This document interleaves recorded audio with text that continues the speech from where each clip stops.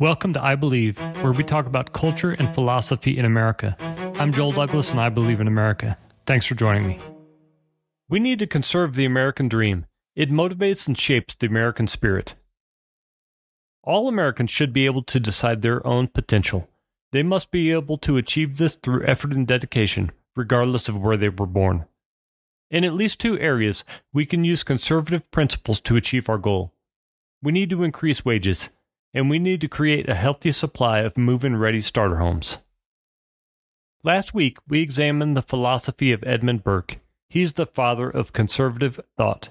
Burke stressed the value of tradition and experience in political decision-making. He advocated for evolutionary rather than revolutionary change.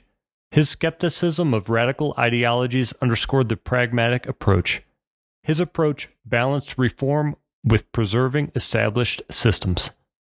But Burke was not averse to change. In the face of the American Revolution, he didn't oppose progress. Burke understood that rigidly clinging to the status quo could lead to greater upheaval. In his view, balancing tradition with reform was vital to uphold core principles. Note the stark irony in Burke's situation. Burke sought to conserve the British Empire through practical change. Burke didn't intend allowing the American colonies self-governance as a concession. He saw it as a strategic move to preserve the larger structure of the empire. Burke saw that rigid, unjust traditional policies would only fuel rebellion. His approach was conservative at its core, an attempt to maintain the status quo by adapting it to new realities. Burke's insights are particularly relevant to conserving the American dream. What do future generations of young Americans have to hope for, if not for the American dream? It's a symbol of a better life for all Americans, no matter their background. Last October, the Wall Street Journal revealed just 1/3 of Americans believe the American dream is still alive. 10 years ago, more than half said yes. Stagnating wealth and shorter life expectancy weigh on our thoughts. We need to save the vision, preserve it, conserve it. No matter your choice of words, Americans born from any walk of life should be able to decide their own potential. Conservatism's goal isn't preserving the past. We owe nothing to previous generations. Conservatism's goal is conserving the institution into the future. And part of the institution of America is the American dream. What is the American dream? How can we conserve it? The American dream symbolizes equal opportunity to achieve success and prosperity.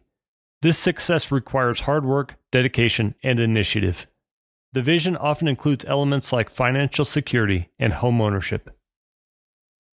The American dream is of utmost importance in our national ethos and identity. It's intertwined with values like individualism and the pursuit of happiness. It's a motivator and a defining element of the American spirit. It's absolutely essential to conserve the opportunity for all Americans to succeed through their own means. In at least two areas, we can address challenges to the American dream. These two areas are wages and housing. First, the American dream and wages.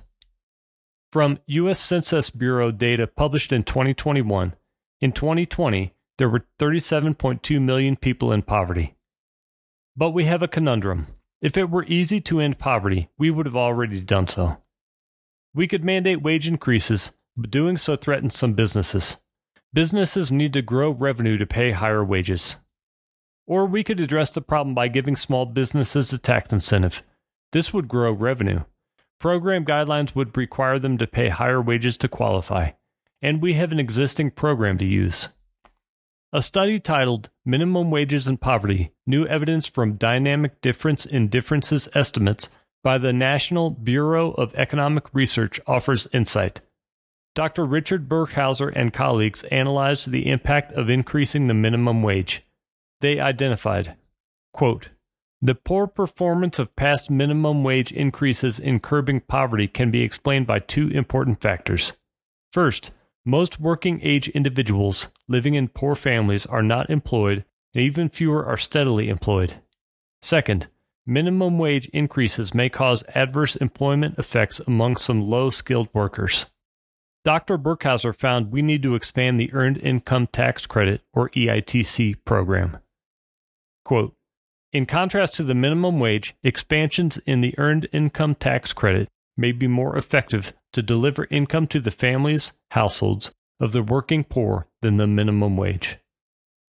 We could pair the small business tax incentives with EITC.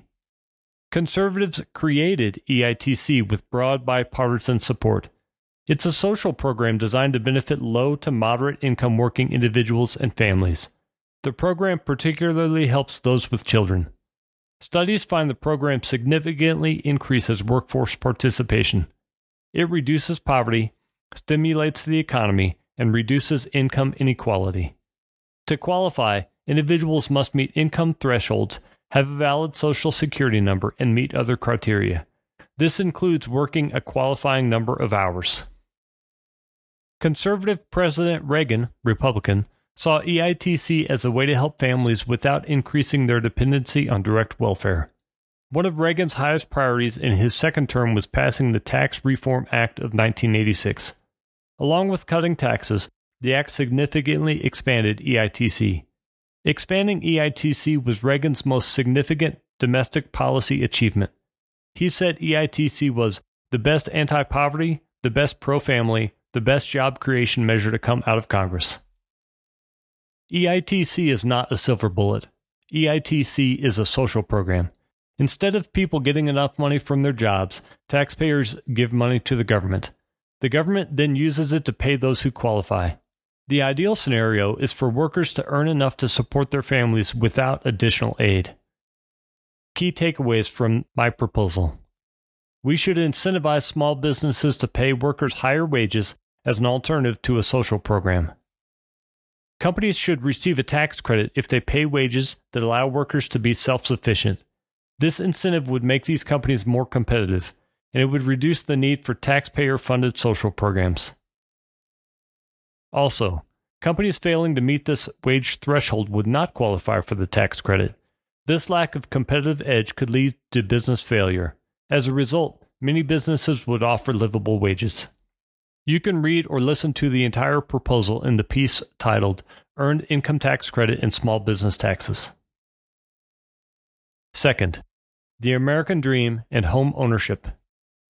Home ownership is a central component of the American Dream. It represents stability, financial security, and a personal stake in the community. Further, home ownership is the decisive element of generational financial stability. In recent years, established markets have skewed the home ownership market. They've turned housing into an investment opportunity. In 2022, investors purchased between 25 and 35% of all homes. Individuals investing in the housing market reduce housing available for first-time homebuyers. Further, housing supply has not kept up with population growth. In other words, since 1970, the supply of housing is going down. Homeowners have a right to do as they wish with their property. However, reduced housing availability threatens the American dream for millions.